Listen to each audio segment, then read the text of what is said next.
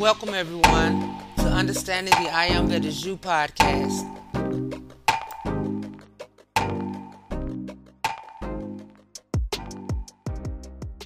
Yay!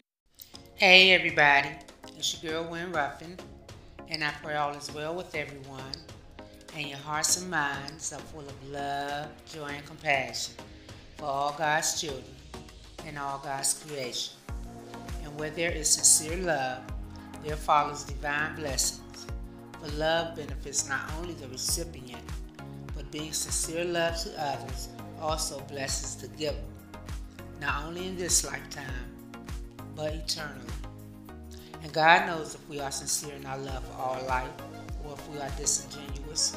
Because remember, the Spirit of the living God is always with us and knows everything about us. Nothing is hidden. For that Spirit of the living God is our very own mighty I Am presence. So, let us always be mindful of our thoughts, words, and actions. For the presence of God within examines everything about us. Amen. Give thanks and praises for love and life. And y'all be loved.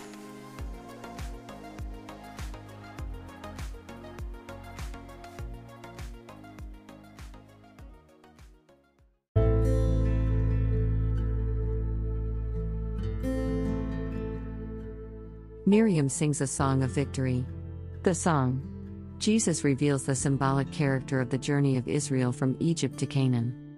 And Miriam stood before the surging crowd, and casting up her eyes to heaven she sung anew the song of victory. Bring forth the harp, the vina and the lyre, bring forth the highest sounding cymbal, all ye choirs of heaven. Join in the song, the new song. The Lord of hosts has stooped to hear the cries of men, and lo, the citadel of Beelzebul is shaking as a leaf before the wind. The sword of Gideon is again unsheathed. The Lord, with his own hand, has pulled far back the curtains of the night. The Sun of Truth is flooding heaven and earth. The demons of the dark, of ignorance and death, are fleeing fast, are disappearing as the dew beneath the morning sun. God is our strength and song, is our salvation and our hope, and we will build anew a house for him. We'll cleanse our hearts, and purify their chambers, everyone. We are the temple of the holy breath. We need no more a tent within the wilderness, no more a temple built with hands. We do not seek the Holy Land, nor yet Jerusalem. We are the tent of God, we are his temple built without the sound of edged tools. We are the Holy Land, we are the New Jerusalem, Alleluia, praise the Lord. And when the song was done the multitudes exclaimed, Praise God. And Jesus said, Behold the way. The sons of men have groped for ages in the darkness of Egyptian night. The pharaohs of sense have bound them with their chains. But God has whispered through the mists of time and told them of a land of liberty and love. And he has sent his Logos forth to light the way. The Red Sea rolls between the promised land and Egypt's sands. The Red Sea is the carnal mind.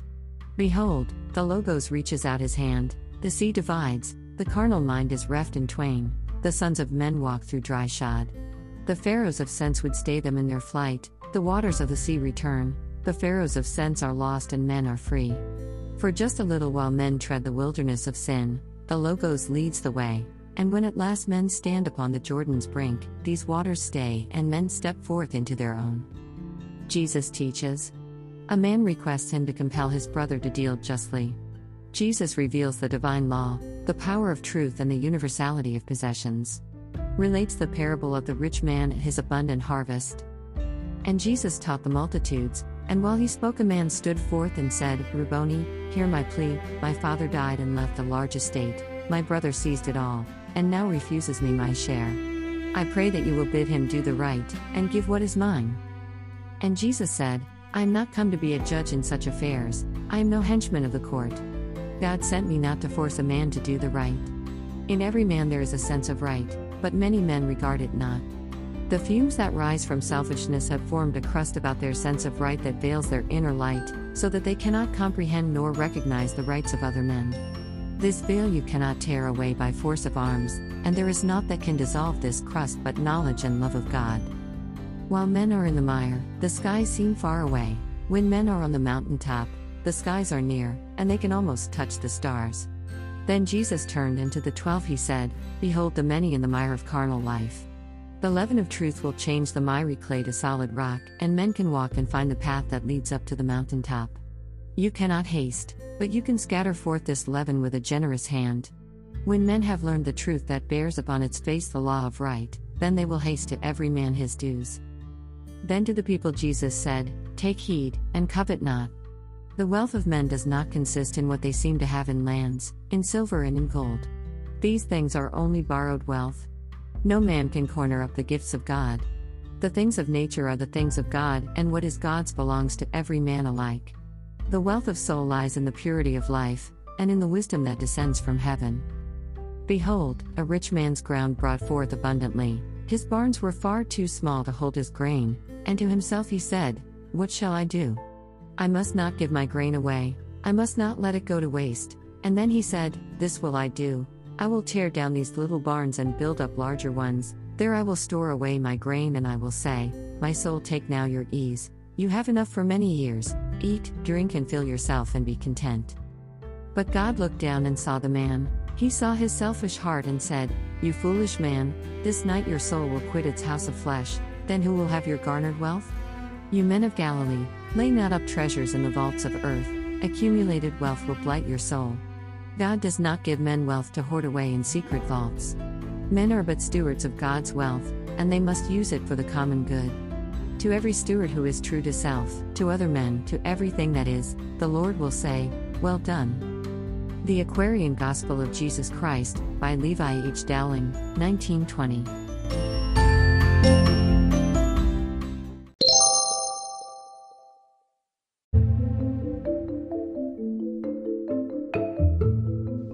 Isis Unveiled, Chapter 15.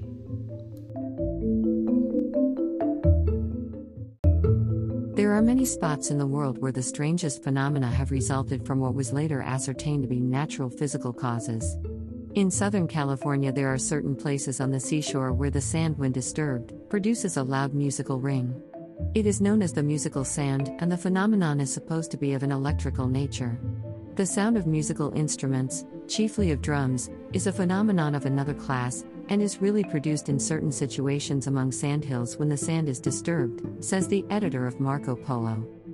A very striking account of a phenomenon of this kind, regarded as supernatural, is given by Friar Adoric, whose experience I have traced to the Rej Ruin or flowing sand, north of Kabul.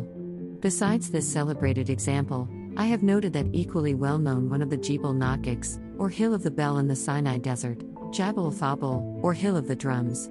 A Chinese narrative of the 10th century mentions the phenomenon as known near Kwakao, on the eastern border of the Lop Desert, under the name of the Singing Sands.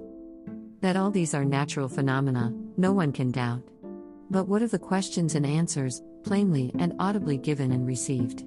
What of conversations held between certain travelers and the invisible spirits, or unknown beings, that sometimes appear to hold caravans in tangible form?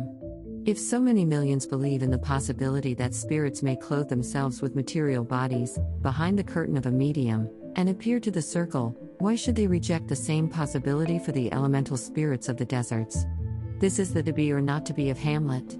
If spirits can do all that spiritualists claim for them, why can they not appear equally to the traveler in the wilderness and solitudes? A recent scientific article in a Russian journal attributes such spirit voices, in the Great Gobi Desert, to the echo. A very reasonable explanation, if it can only be demonstrated that these voices simply repeat what has been previously uttered by a living person. But when the superstitious traveler gets intelligent answers to his questions, this Gobi echo at once shows a very near relationship with the famous echo of the Theatre Porte Saint Martin at Paris. "How do you do, sir?" shouts one of the actors in the play. "Very poorly, my son, thank you. I'm getting old, very, very old," politely answers the echo. What incredulous merriment must the superstitious and absurd narratives of Marco Polo, concerning the supernatural gifts of certain shark and wild beast charmers of India, whom he terms Abrahman, have excited for long centuries. Describing the pearl fishery of Ceylon as it was in his time, he says that the merchants are obliged also to pay those men who charm the great fishes, to prevent them from injuring the divers whilst engaged in seeking pearls underwater, 1/20th part of all that they take. These fish charmers are termed Abrahman, Raham? And their charm holds good for that day only, for at night they dissolve the charm, so that the fishes can work mischief at their will. These Abraiaman know also how to charm beasts and birds, and every living thing. H.P. Blavatsky. And this is what we find in the explanatory notes of Colonel Yule in relation to this degrading Asiatic superstition. Marco's account of the pearl fishery is still substantially correct. At the diamond mines of the northern Sarkars, Brahmins are employed in the analogous office of propitiating the tutelary genii.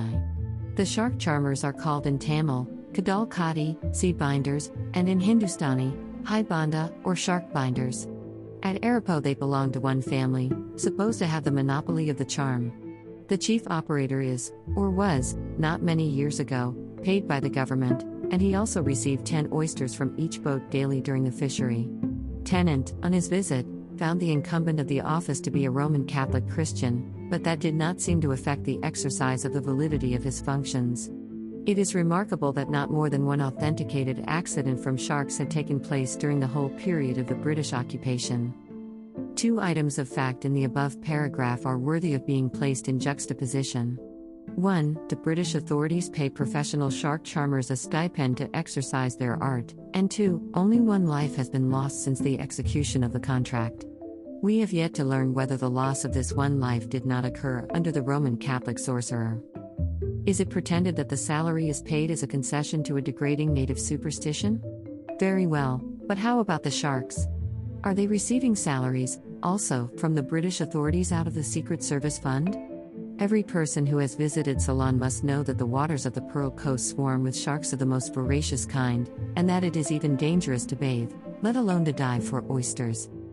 We might go further, if we chose, and give the names of British officials of the highest rank in the Indian service, who, after resorting to native magicians and sorcerers, to assist them in recovering things lost, or in unraveling vexatious mysteries of one kind or another, and being successful, and at the time secretly expressing their gratitude, have gone away and shown their innate cowardice before the world's Areopagus, by publicly denying the truth of magic, and leading the just against Hindu superstition. H.P. Blavatsky.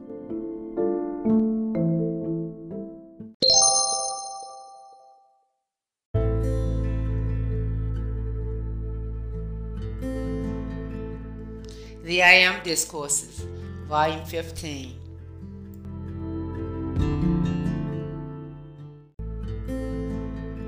As you live closer in your calls to the guarding seraphim, you will find very great love filling your worlds as if by magic, in a perfectly natural way with those things you desire, I mean when they are the desires that fulfill the Ascended Master's divine plan. Oh! If people who are prodded and tortured by their human desires, would only demand the satisfaction and the contentment of the victorious mighty I Am Presence in themselves, they wouldn't have any struggle, precious ones. The Presence doesn't struggle when it manifests its victory, it pours its love out and breathes into outer manifestation the form you desire. But people are tortured by their own desires and those in the atmosphere about them, because they have not called forth the satisfaction and the contentment of their own victory. And you can't have contentment, precious ones, you can't have satisfaction unless you do have the victory of your presence, because anything that might seem to be so from the outer standpoint, unless it is the perfection of your presence, would only be a temporary thing, and as soon as it's gone, your satisfaction and contentment would be gone too. So, when I call into outer action our victorious peace of eternity, you have scarcely to think of that until on the chest will you begin to feel a soft tingling sensation as the flame begins its expansion, and its radiation into the atmosphere about you, for this has to take place through the expansion of the flame in your own heart. So, when you acknowledge that that is the law of the victorious peace of eternity, my dear ones, if you'll let that be the law in your world, there won't be anything but the peace which allows you to fulfill the divine plan, and sustains its blessings in your world until peace is yours for eternity. Beloved Elohim of peace.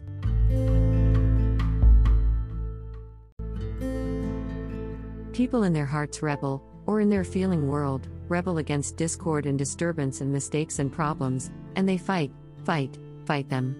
But they don't call the victory of the opposite thing into themselves and into the problems to become that which will keep them satisfied and contented. I assure you, precious ones, the human desires are a ceaseless craving. They are the bottomless pit, and you can never satisfy them. You crave this, that, and the other thing, and as soon as you get it, you crave something else. But that's not true from your own beloved I am present standpoint.